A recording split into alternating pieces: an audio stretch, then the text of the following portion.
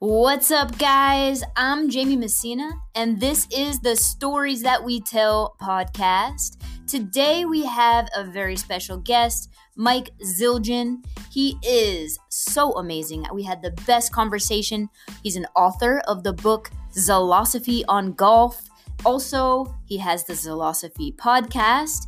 And we just had a really awesome conversation about all things life. And I'd like you guys to take a listen in. All right.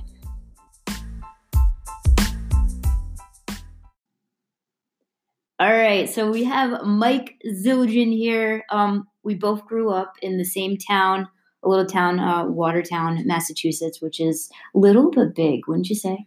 Yeah, it's small geographically. First of all, hello out there. Sorry. Small geographically, but a big population, and it's really cool. It's a town with the dichotomy that it's very small, but it feels like a big town. As I came here, I just had all these flashbacks. We're across the street from the old Lasad compound. I know, aka the Perkins School for the Blind. So a lot of childhood memories in this neighborhood. Yeah, that's cool. Well, so we're right outside of Boston, but I wanted to talk to Mike today just because. Well, first of all, author of Zilosophy of Golf. Zilosophy on Golf, yeah. Yeah, which I was looking into last night, and I have to get a copy today. Oh shoot, I should have brought you one. Excuse me. What are you doing? I'll give you one. No, but and as we go on, I know usually I do this at the end, but if people want to get that, they can get it on Amazon. Yeah. Amazon and Kindle, paperback, and audiobook if you like my voice. I do like your. I'll do audiobook. I have a few little extra coins there. I'll give you a hard copy too. You don't have to pay for that. And then also the Zilosophy podcast. So I just want to jump right into it with you. So what is Zilosophy? Like, what is that all about? And where does that come from? Yeah. So I grew up here, as you said, in this small town outside of Boston. Went to school in California. Wanted to get into the music business, so I did. And I spent about 20 years in the music business, concert promoter, artist management, repping music for licensing on TV and film. And had this great career that everybody thought was really cool. I thought was really cool, but it wasn't really fulfilling. It was mostly building bank accounts and egos. So I actually usually don't tell this part of the story that I just remembered. It's a key part. A friend of mine who is a business partner in the music business said to me one day when I was in my mid-30s, now my mid-40s, have you ever thought about what your legacy is going to be? Mm-hmm. I was married young but divorced young, no kids. But I've always felt, some people feel like they need to have a family or kids to leave a legacy. I don't feel that way. Mm-hmm. I don't think you feel that way, although we come from very strong families. That can be a legacy for sure. And I know you want to get into my family's history, which is clearly a legacy there, right? But for me, it was the first, my answer was no. I never thought about that. I was just living this fast lifestyle, hanging out with celebrities and partying and having a good time. And then a few years later, the Boston Marathon bombing happened. And I was in California. We're literally just a few steps away from where they caught the jerks who did it. But it shook me to my core all the way across the country because it literally hit close to home. Right. So for me, there was a clear message that day, which was we can't keep treating each other like this. And somebody's got to do something. A lot of people got to do a lot of things. And I'm not willing to sit on the sidelines and lament how terrible we're leaving things for future generations. Even though I don't have kids, I have nieces and nephews by blood, and then 6 of them, and then another 60 or 70 others that call me Uncle Z, that are friends' kids. So I do care a lot about how we leave this place for future generations and how we steward this society to make it work. And so it took a couple of years, but basically at that moment, I decided I'm going to do something different. And I finally got to that point where, as an entertainment professional, my friends were like, well, I knew I wanted to go and talk to schools and things like that, which I'm doing now. And I have the podcast, as you said, but I didn't really know how to get from point A to point B. So I decided, well, I'll just write a book. But I'm not a writer, and I have no idea how to do that. So I had to figure it out. And in writing the book, Zilosophy on Golf, which is a book about self-awareness and making good choices and honest but empathetic self-evaluation. I learned a lot about that practice of how to do it. I couldn't have written the book without practicing the things I wrote about in the book. So, that was the launch pad that sort of bridged the gap between entertainment professional and this guy who's going to bring positivity and awareness and some good things to talk about and think about to the world, so that maybe one day we can actually work our way out of this mess that we've created. Yeah. It's crazy. I have chills when you were talking about the Boston Marathon, because that was kind of a key point for me as well in what we're doing. Like you said, we're steps away from where they caught them. I was down at the finish line, like not exactly where the bombs went off, but I had friends that were already there that I was going to meet. And so when that moment happened and you find yourself in, I'm in Boston, I'm trying to call my dad who's home, and the phone line kept dropping. And it's like the fear that I felt that day was animal type fear. I had never felt that before, and I hope to never feel it again. But it also projected me, or just propelled me into this lifestyle as well, because it solidified like, hey, you don't know what can happen. Literally, you could be having fun watching your friends run across the finish line, and next thing you know, your life's gone, or completely different. And I had one of my best friends from college. His parents were like my West Coast parents when I lived out there. Their best friend was at the finish line and got his leg watching his daughter run, got his leg blown apart. He was able to keep it. He survived, first of all, which was a miracle. Kept his leg. He's walking again, playing golf again. But I think to me that was a key point too. That as we're here, might hear the mail drop through the slot in the background. None of us know how long we have, right? That's just a fact we live with, and we don't talk about it nearly enough because people are confronted by death. And I get it. I think we all feel that. But the thing is that we're all going that way someday, even though we don't know what happens after that, right? We all have our theories and our hopes or whatever. But the fact remains that we don't know how long we have here. And so while we're here, we should bring our best to whatever it is we do, and our best to this world, so that we can help other people. And in doing that, as you've learned, I would imagine quickly, the more you help others, the better it is for you. Something that the Dalai Lama calls wise selfishness, which I try to practice all the time. Yeah, I like that, wise selfishness.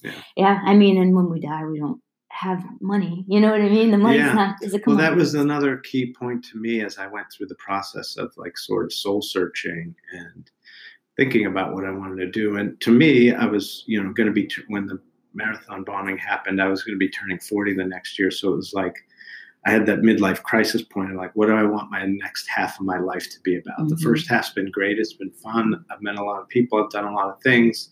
I think I've done some positive things, but really, what do I want the rest of it to be about? And I decided I wanted it to be about this. And in that awareness of we don't know how much time we have, I realized too that like, no matter what you choose to do, it's not easy. This isn't an easy thing, this game of life. It never gets easy. It can get easier if you practice the right things. But if it's not easy, then why not just choose something that may be outlandish and that might actually make a difference one day? Right. That's okay. All right. So, and we are connected through another deep piece too. I don't know if it's, you know what? I'm going to stop asking if it's okay to bring it up because you can bring, like I said, there's nothing that's not on the table. We both have a young cousin that has passed away from cancer. Yeah. For me, I don't know about you, but for me, that was the first slap across the face that I got. Just kind of what my purpose here on earth is while we have this time here, Yeah. Well, for me, it was kind of like that too. That happened more recently. That just happened earlier this year. But as I was starting this, I had realized that I had been doing a lot of charity work through the Masons Lodge that I joined when I moved back here in 2015. But I wanted to do more. As I said, I don't have kids, but I've always enjoyed mentoring young people. So I wanted to be a big brother. And I got accepted to the program, but I couldn't do it because I traveled too much and I never know when I'm going to be around. And you can't be flaky with kids like that. I'm laughing because I did the big sister thing and I couldn't do it for the same reason. Yeah, they need stability, right? That's the whole point of it.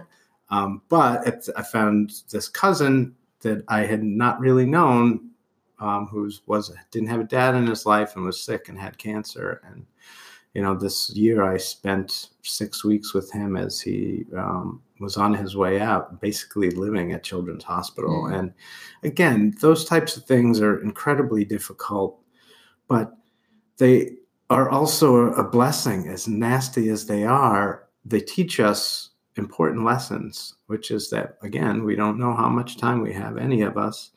And it reminds us what things are really important. Like if we're lucky enough one day to actually be lying on our deathbed and thinking about what was my life about and what did I do and how did I make a difference, most of the stuff that we worry about on a daily basis is not going to be on that list of things you're thinking about at that point. Exactly. Right. So why can't we bring that awareness to our everyday lives of like what's really important? How do we treat each other? How do we respect ourselves? How do we respect others? How do we work together, even though we don't always agree or like each other? Mm-hmm. But we can still respect each other and work together and figure things out together and help each other and support each other through, again, an incredibly difficult game. That's why I use golf as the first thing, because golf's an incredibly difficult game. You can never perfect it. Yeah. It's impossible. The best golfers in the world miss shots all the time. Mm-hmm. And we as human beings, no matter how good we get at playing this game of life, we're going to make mistakes as long as we live and breathe. That's just the way it is. How do we learn from them? How do we take those lessons forward with us and stay present so that next time the thing comes up, we make a better choice and we do a little bit better? Yeah. Yeah. I like it. Man, we should have become friends earlier. Well, we can't do anything about that, but we can now. Yeah. I mean, we have another really deep connection. I know your brother and your sister very well. I mean, you're a little bit younger than us, but we grew up together, and your brother Jason is someone I've known for a long time. And then your sister Lauren and I went to high school together. And the Messina family has been a great family in Watertown for a long time. So it's cool to have this new connection with the Messina family that's completely different than this. We've got to bring Jason. He gave me that Buddha. I love it. Yeah. I love it. And he was out in LA with you at the same time. Yeah. He we hung out a little bit there. Into the spirituality aspect, Self-Realization Fellowship Church. Have you ever been there out there? No, I haven't. Super, it's a very mindful place. And so my brother got me on that path. So I was already on it, but it was cool to have an older sibling that was also interested. For sure. And, and he went through a really tough thing too, with his partner passing suddenly. Yeah.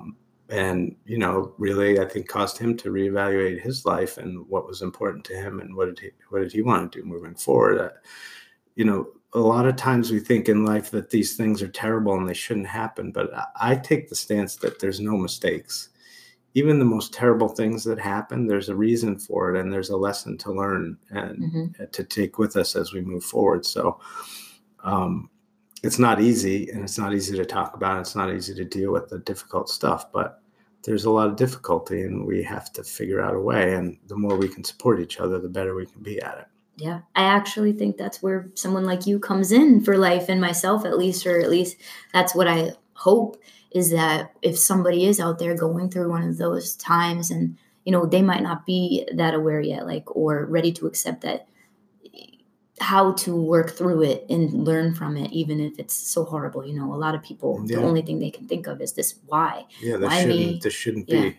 And so that's the lesson of acceptance. If you're resisting something, whether it's a good thing, a bad thing, or a middle thing, you're not accepting what is. Mm-hmm.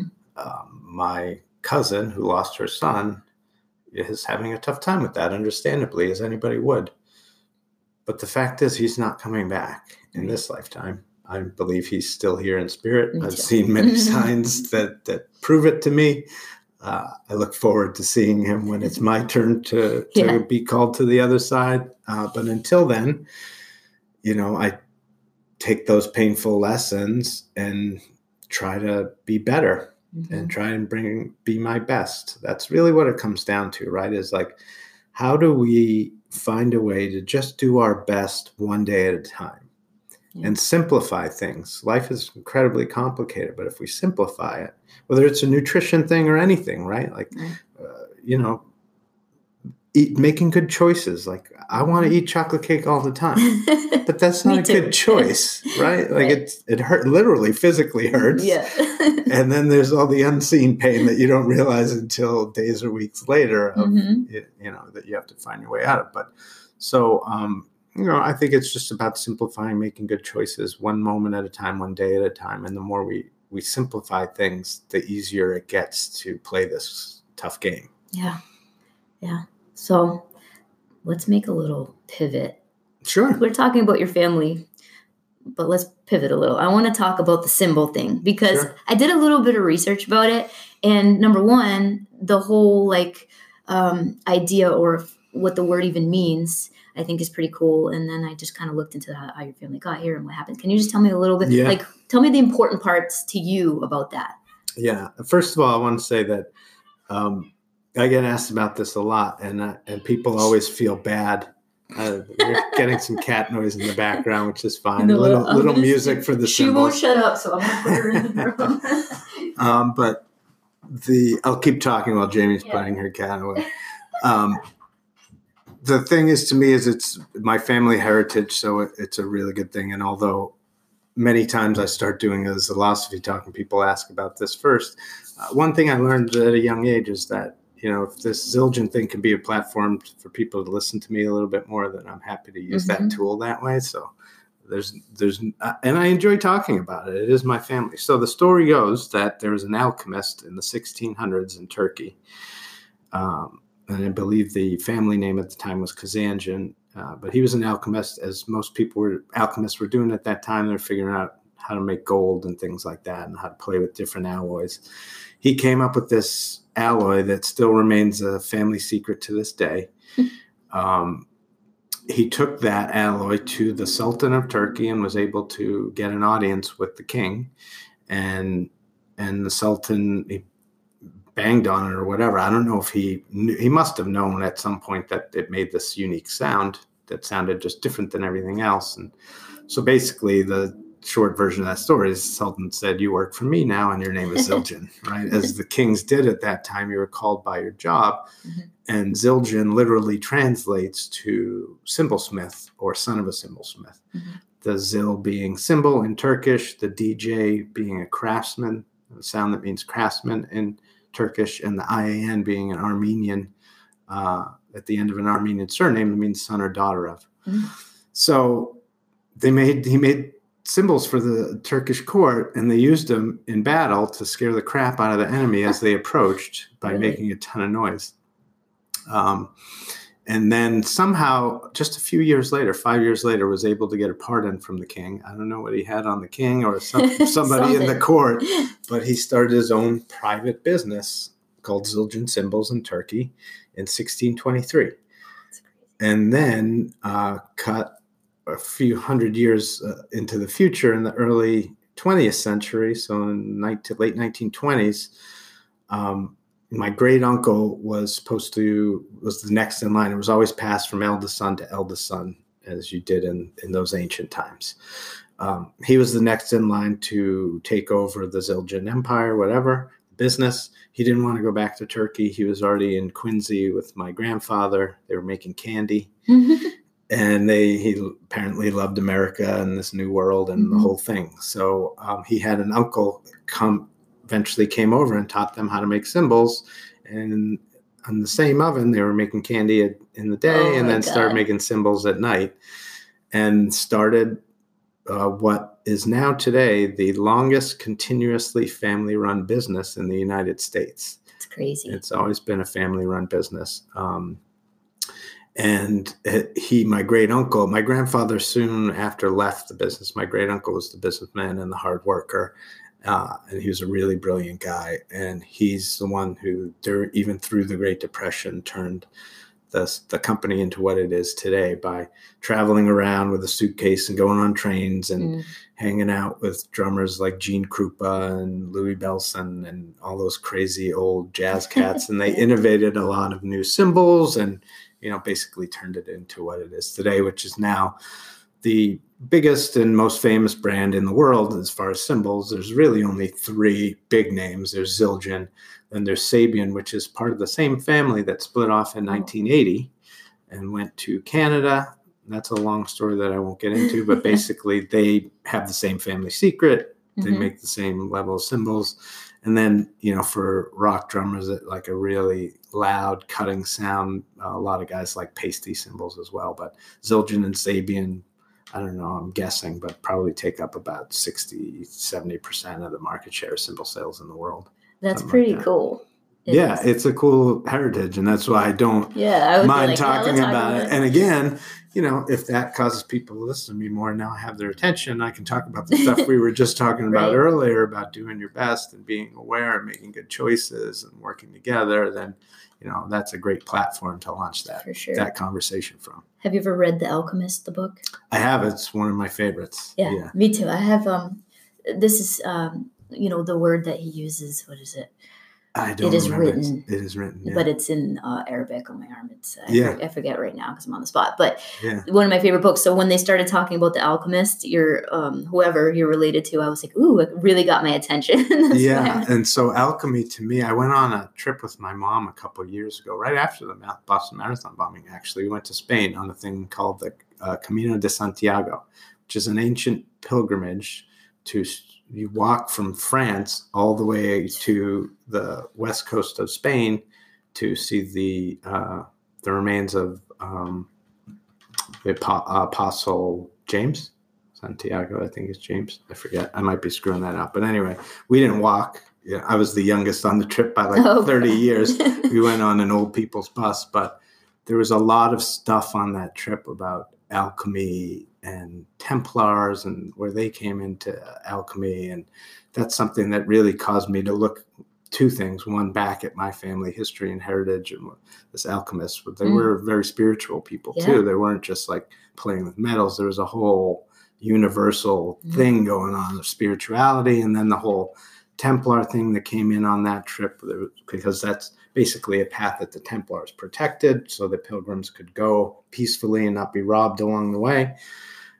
They created the first banks because of that. They would give their money to someone at the beginning of the journey, and then they'd have a slip and they could get it back at the end of the journey, which was an interesting thing. But that Templars were basically wiped out in the 1300s by the Catholic Church and the King of France. But the modern version of that is Freemasonry, and that's why my brother was a Mason, and I thought, I should look into this a little bit more. And I got into that, which has also caused me, it's a place where guys really hold each other accountable to bring our best to the world and to treat the world like we treat each other as brothers.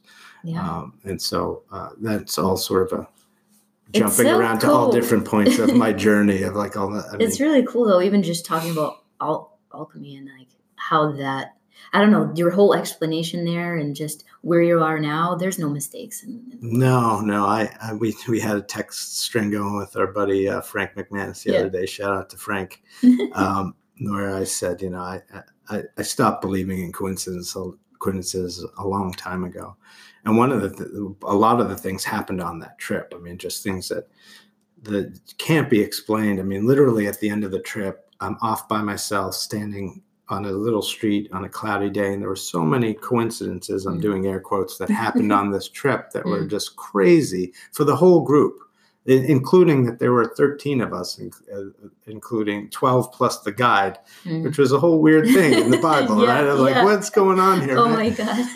And so at the end of the trip, I'm just standing there looking at the sky, and I'm like, I don't know what's going on. This is all in my head. I'm not even talking out loud. I don't know what's going on, but just whatever's going on up there, whoever's responsible for this, thank you.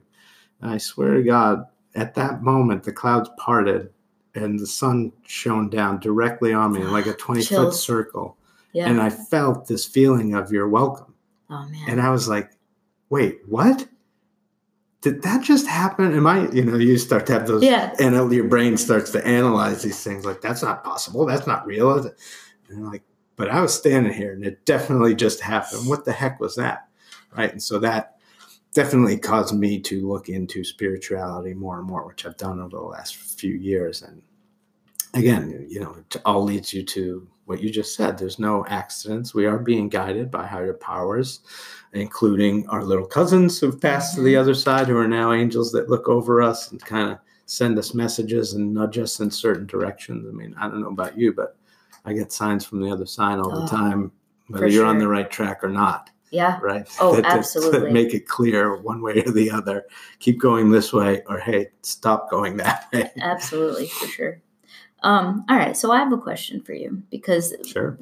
The idea of me making this podcast to begin with was about the stories that we tell, like stories that we tell ourselves, from when we were little, to either bring us to a good place or hold us back from something. Yeah. And then taking those stories and how you overcome them and then resharing them with others to help them in some way. Sure. So, was there a part in your life where there were these old stories from whatever that were either holding you back or maybe pushing you in the right direction? Yeah, I think that we don't get rid of those. You just learn to pay attention or not, depending on whether they help you move forward or not. I think you and I are both similar, that we're by nature very shy people. Yes. I don't like being in the spotlight. I think you've shared that pretty publicly. You don't particularly care for it either. I'd rather be sitting in the background listening, but I can't help from there. Right. So I do it, and I've had to overcome a lot of those stories in order to do it. Growing up here in this town, I always knew I was different than everyone else, but at that time, there was not really all I wanted to do. Most of high school, all I tried to do was fit in. Right. I just wanted to be normal, even though I knew I wasn't, right? Yes. And looking back on those stories of that, of like, why is it so important to fit in and be normal? And why don't we celebrate each other's uniqueness more? And so, I'm not the person that most people see me as. And that's an interesting thing that I think you've probably realized too, is like, there's a difference between how the world sees you and how you see yourself, right? Because nobody sees from the inside out like you do, or like I do. And we all have that in common. Nobody sees anything like we do, only us, right? We can share our thoughts and feelings, but I'll never know what it's like to be Jamie Messina. You might even have a different interpretation when I tell you my thoughts and feelings. Yeah, of course, right? Yeah. So, but yeah, I think that we all have stories that block us. Self-criticism is a big thing for me and for a lot of people. I wrote about it pretty openly and honestly in my book. Zilosophy on Golf is a golf book where you score yourself to par on every chapter, and there's 18 chapters, so it's set up like a golf course. But the chapter I gave myself the worst score was self-criticism, because I can be incredibly critical of myself. And what I found is that when I'm being overly critical, that doesn't really help me. It stops me, because it makes me feel like I'm not good enough or I'm not worthy enough. I'll give you an example of a local Watertown example. I went to the Thanksgiving Day football game to support my old friend Andrew Scopa, who's on coaching at Watertown High. And Jamie Venezia came up to me, who's a guy that we both know from Watertown. And he said, "Hey, dude, I saw the videos that you've been putting out. I'm watching them with my kids and telling them like, hey, this is a guy I grew up with. He's got some really good things to say." Thinking from where I was back in high school to where I am now in that conversation was just weird, because as you know, I think when you're doing this stuff, half the time you're like, does anybody even really give a shit about what I'm doing or saying?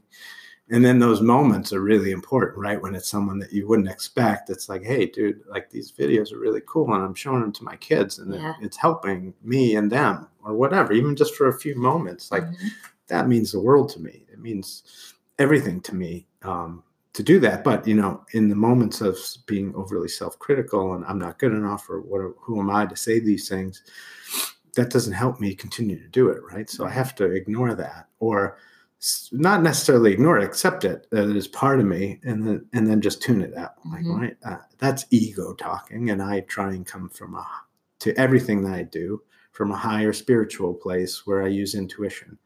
I wrote the book. I didn't even, it's weird to me. I can say this to you and hope people out there get this, but I didn't even write the book.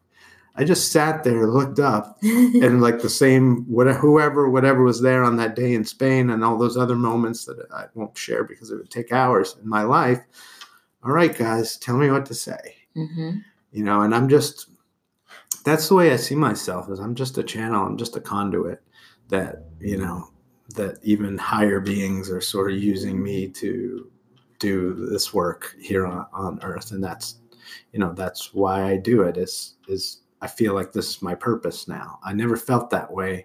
I always enjoyed being in the concert business, and I always enjoyed stuff I was doing in the music business. It was a cool job. Yeah. Right. But, people would say to me when I was going to work 3 15-hour days in a row on a concert weekend, hey, have fun. I'd think to myself, well, screw you. I don't tell you to have fun when you go to work. Right. And I was like, well, why don't we do that? Exactly. Right? Why don't we do things for work that we actually enjoy and care about? And so I took the leap to do this, and it's been a lot of financial peril over the last few years, but it's worth it, because there's no money in the world that could ever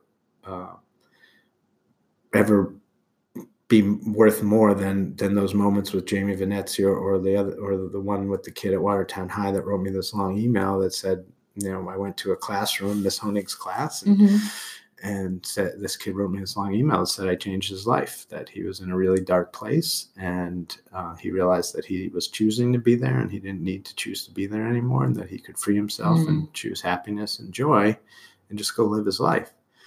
Now, that moment of awareness is great, and I'm very thankful for that. Obviously, that takes a lot of work to put that into practice from there. But the fact that I can reach a kid like that and change everything just in that one moment, or give him the opportunity for himself to change everything, there's no money that will ever replace those moments. Yeah, exactly. And even if it's just one person, I think it's worth it, Yeah. And so to go back to your question, we all have these stories that run in our head. And it's like, but we're creating these stories. So are we creating stories that make us better, that allow us to be our best? Or are we creating stories that hold us back? For a lot of us, we're creating and then listening to the stories that hold us back because it's safer. Yeah. I think people talk about fear of failure, and I've thought for a long time, people are way more scared of success than they are of failure. Yeah. We're all wired to think we're going to fail anyway, for whatever reason of our own self-criticism, right? And it's easy to fail. Like, that just feeds into my BS story of I'm not good enough and blah, blah, blah. But when you actually break through that, and then you break through into the unknown of success, of like breaking down that wall, then what? Well, now you have to recreate everything, and that's scary as hell. But it's also amazing, and that's also how we allow ourselves to do the things that we want, and how we bring our best to the world, and how we, on a broader scale, if we want this world to be better for future generations, then we have to rethink almost everything, because the way it's working is not sustainable for future generations. Yeah, I agree. That's good. More people need to join us. Yeah. And be brave enough to go, that nagging feeling of I should do something. I should do something different. I should do something about this. I should do something that matters to people. I should, listen to that story. Right. Listen to that intuition of like, be brave to, this is not easy and for the faint of heart, for sure. I don't recommend it for everyone, because I have had to rethink everything and start over in my 40s of like, who am I as a person, and who do I want to be? How do I want to be seen in the world? How do I want to see myself? All of those conversations that are incredibly confronting. That's not an easy journey, but it's an incredibly worthy one, because if you take it on, you'll get to places that you literally never imagined you'd be. I mean, I never thought I'd be a writer. I had no desire to be a writer or a podcaster, or now developing a TV show. Right. As soon as I released the book, people started asking me, are you going to do a TV show? I'm like, what the hell are you talking about? I don't want to be on TV. I'm a private person. I like my private life. And now I'm like, shit. Well, that's a platform that I could totally reach more people and tell this story. And so now I have to do it. And I'm like, oh, well, whatever. There it is. Yeah. What's the worst that could happen, right? Exactly. People don't like the show. Okay, great. I'll do something else. Yeah, so that's pretty cool. I definitely appreciate that you're... Wait, are we on now? Or is yeah, we're on. Oh, okay, we're back on. I'm quick. Yeah, we're having all kinds of... Doing all that. So first, before I ask you my But final. back to that point, I'm proud of you for doing this. You don't know how to do a podcast. No idea. So what? Yeah, no idea. Just do it. And I actually it's told not him that hard to as he figure out. came, It's a laptop and a microphone, and you start talking and see what happens. Exactly. I keep having we're working through it, right? You just show up and you get better every day. You do your best. Time. Exactly. That's it. And you learn, and hopefully, and I think I know you. I don't know you that well, but I know you well enough to know that you're building a platform, like you said, for people to feel like out there, like it's okay to have the thoughts and feelings they have, and then that, hey, here's a way past that stuff. Yeah. That's important conversations to have publicly, especially for shy people like you and I, because we can share from a perspective that a lot of people out there would get. Like, I love these types of conversations. I've always loved them, but they've always been in private. Right. Exactly. With my closest friends and family. To do them publicly makes us much more vulnerable, but it's also much more helpful to more people out there. Yeah. It's not easy. It's definitely not easy, because I feel that the people closest to you sometimes don't understand why. But at the same time, for me anyway, it really connected me to a purpose. And before I found a purpose, I was just, I was really unhappy and miserable in myself. And then when I realized, okay, there's more to life for you. Maybe you are here to spread a message and help other people not feel alone, because so many people are just miserable their whole life or end their lives because they don't feel connected to something. And if I could just help one person feel connected. That's it. That's the biggest thing. And the biggest thing that we don't talk about enough in this country. I just put a video out on my YouTube channel, the Zilosophy channel on YouTube. Plug it. They founded Zilosophy? Yeah, which is spelled like philosophy, but with a Z. But Zilosophy on depression, because what you just said, I think, is huge. I think that's really what leads to these bombings and these shootings, whether they be at schools or bars or whatever, that people just feel disconnected. They feel like they don't matter. And I think that we need to have a conversation, a public conversation. We all feel like that sometimes, even those of us who do this kind of work, and they think we're positive all the time. Right. It's not true. Sometimes I lie in bed staring at the ceiling going, does anybody even care about what I'm doing? Does it even matter? Right? Less and less as you move forward down the path that we're on now. But the point is, everybody feels like that sometimes, and we don't talk about it, and we don't normalize it to have people say, like, it's okay, I feel like that too. Like, how can I help you keep moving forward? And how do I support you to know that you do matter to me and to the world? I recently had a friend that I met in Australia, bartender dude, but we remained friends, not like close friends. He's across the world now. He's in England, but he was sharing some interesting stuff on Facebook, and I reached out and was like, are you okay, dude? He said, there's no easy way to say this, but I tried to kill myself. And I was like, dude, no, please don't do that. Like, I'm glad you weren't successful, number one. And number two, I don't know you that well, but you matter to me. And I'm sure you got a lot of friends that are a lot closer and family that are a lot closer than I am. But like, it makes a difference to me that you're here. This is not easy. I need guys like you that help me laugh and see, that it's okay. Right? Yeah. So, as you can see, I get emotional about that because, it's just so hard, right? Like, we all feel that way. And we've all had those moments of like, I don't matter. Nobody would care if I was gone. But we don't get the perspective of like the other people that see us. So like, oh, we actually care a shitload, whether you're here or not. Because again, this isn't easy for me. I want people here that can help support me, and that we can support each other, right? So I think what you touched on is incredibly important, the part about feeling connected. And in this social media age, there's a psychologist who said something last night at one of our Masonic meetings, who said that really what's going on with social media is just people that want to feel connected to things. And so, this is the very beginning of that whole thing, that things never existed on this planet before until just a few years ago. So it's gone crazy early on, but I think that it'll eventually even itself out, and people realize, oh, I'm using this thing to feel connected, but it's actually causing me to feel more disconnected. Right. maybe I should get back to real connections with people Yes. and talk to people and sit down with people and put my phone away and actually live my life. Yeah.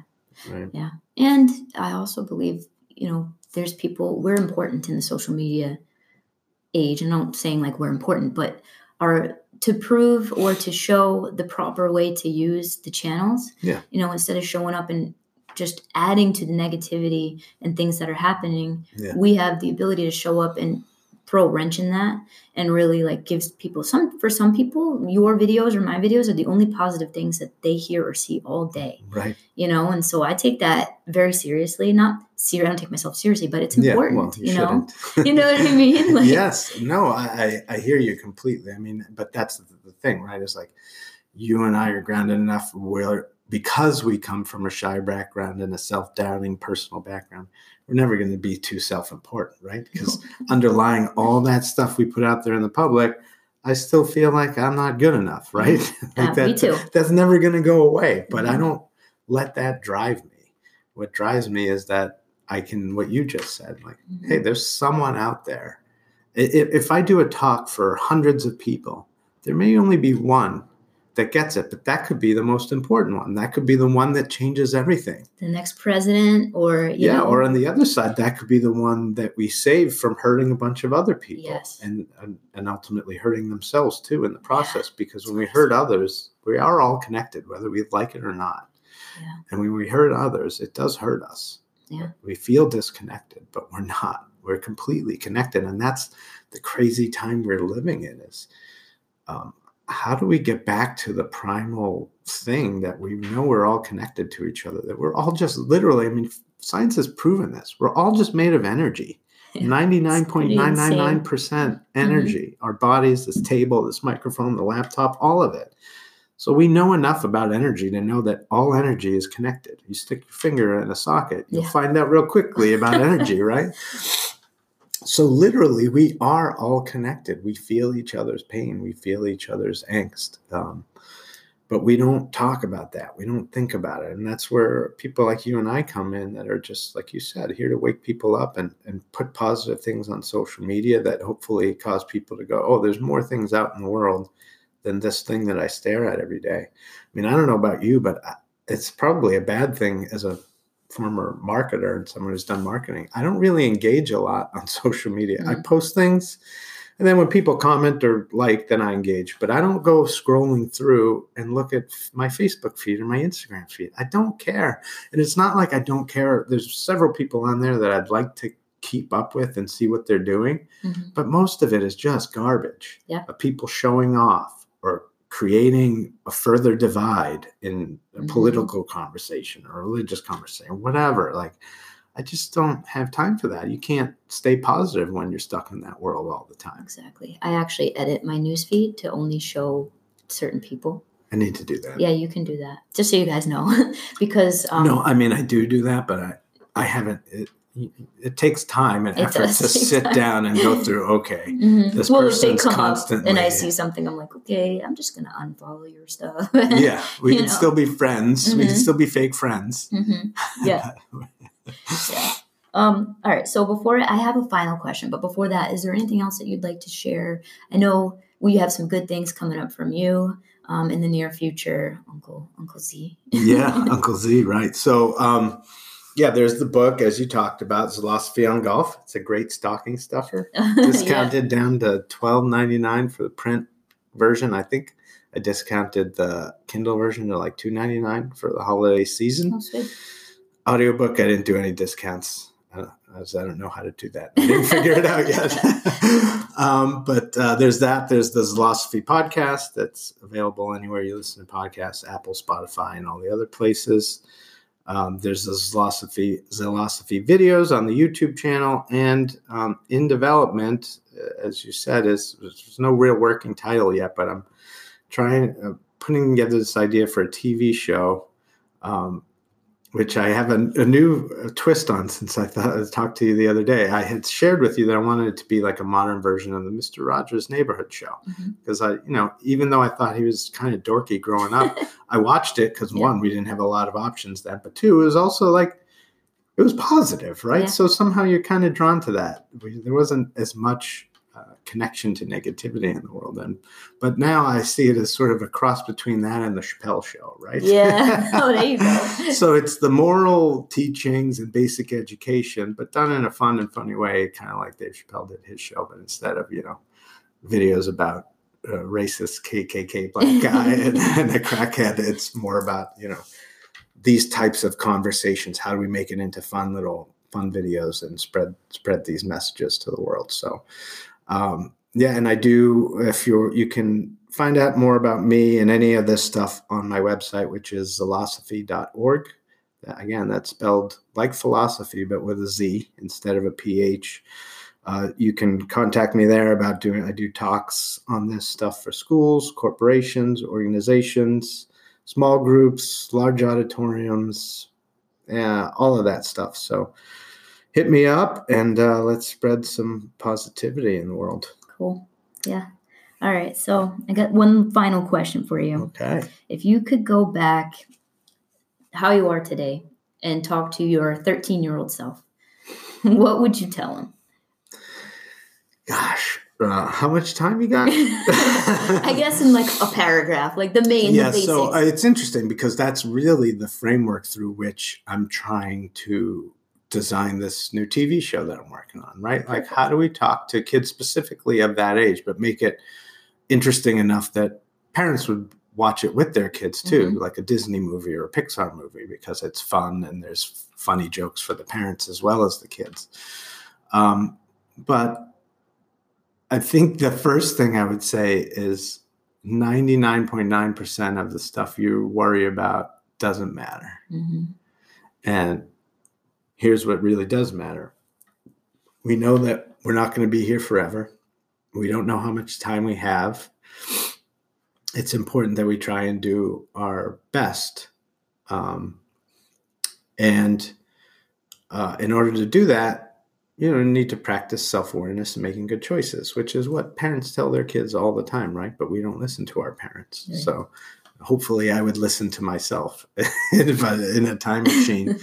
But really, the most important thing through that journey of life is that the only thing we bring with us when we leave here, I'm convinced this, is the love that we share with others. It's an imprint on our soul that stays there forever.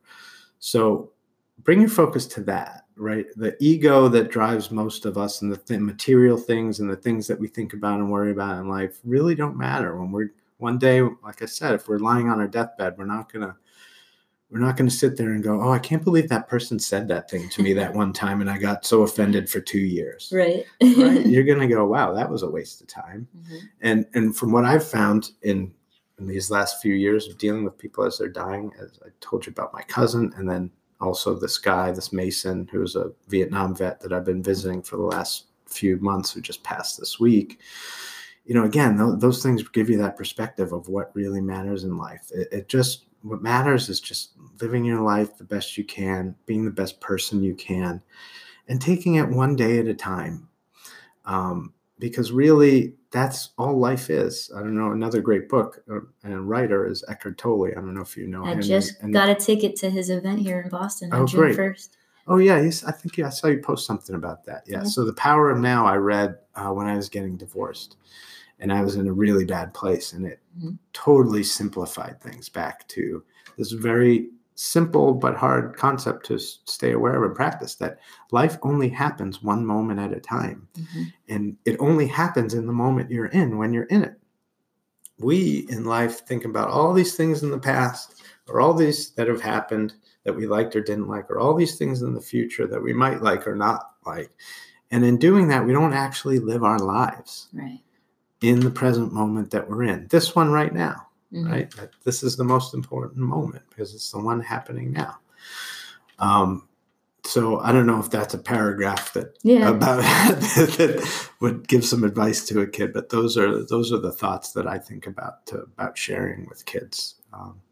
That just do your best. And here's some resources, some videos, some books, a TV show that help us stay aware of what it takes to bring our best to each moment and live our lives the best we can and do all we can while we're here.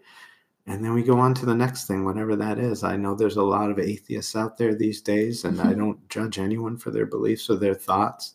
I think that it's sad to think that there's nothing beyond this.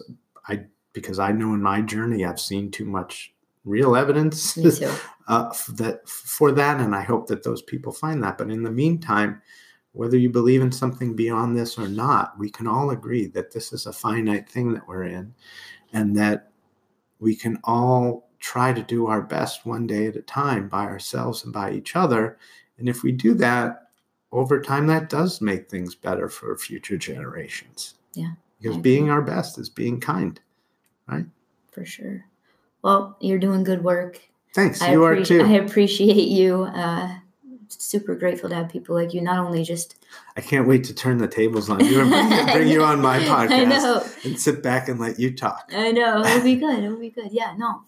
And that, I love that you're in close vicinity because, the more people, proximity is power. And grateful to have met you and to interview today. And thanks. I don't have anything else. Is there any last words you want to share? No, I think I've said. I think you probably get the idea that if you let me keep talking, I'll just keep going. So we should probably pick a stopping point and just leave it as it is for now.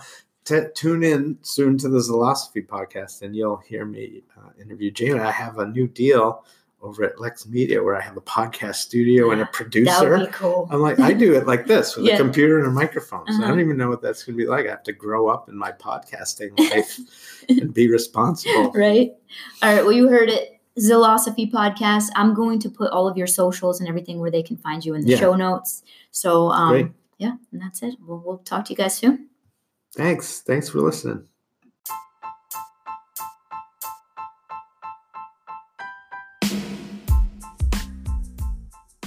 That was Mike Zildjian. I had the best time talking with him. I look forward to maybe talking to him again. Now, apparently you guys are going to get to see me over on his podcast too. So let's make sure we follow him. All of his socials and everything you can find over at zilosophy.org. zilosophy.org. There you can find his podcast, his book, all of his socials, and even how to get him to come talk at one of your events. All right, guys, until next time.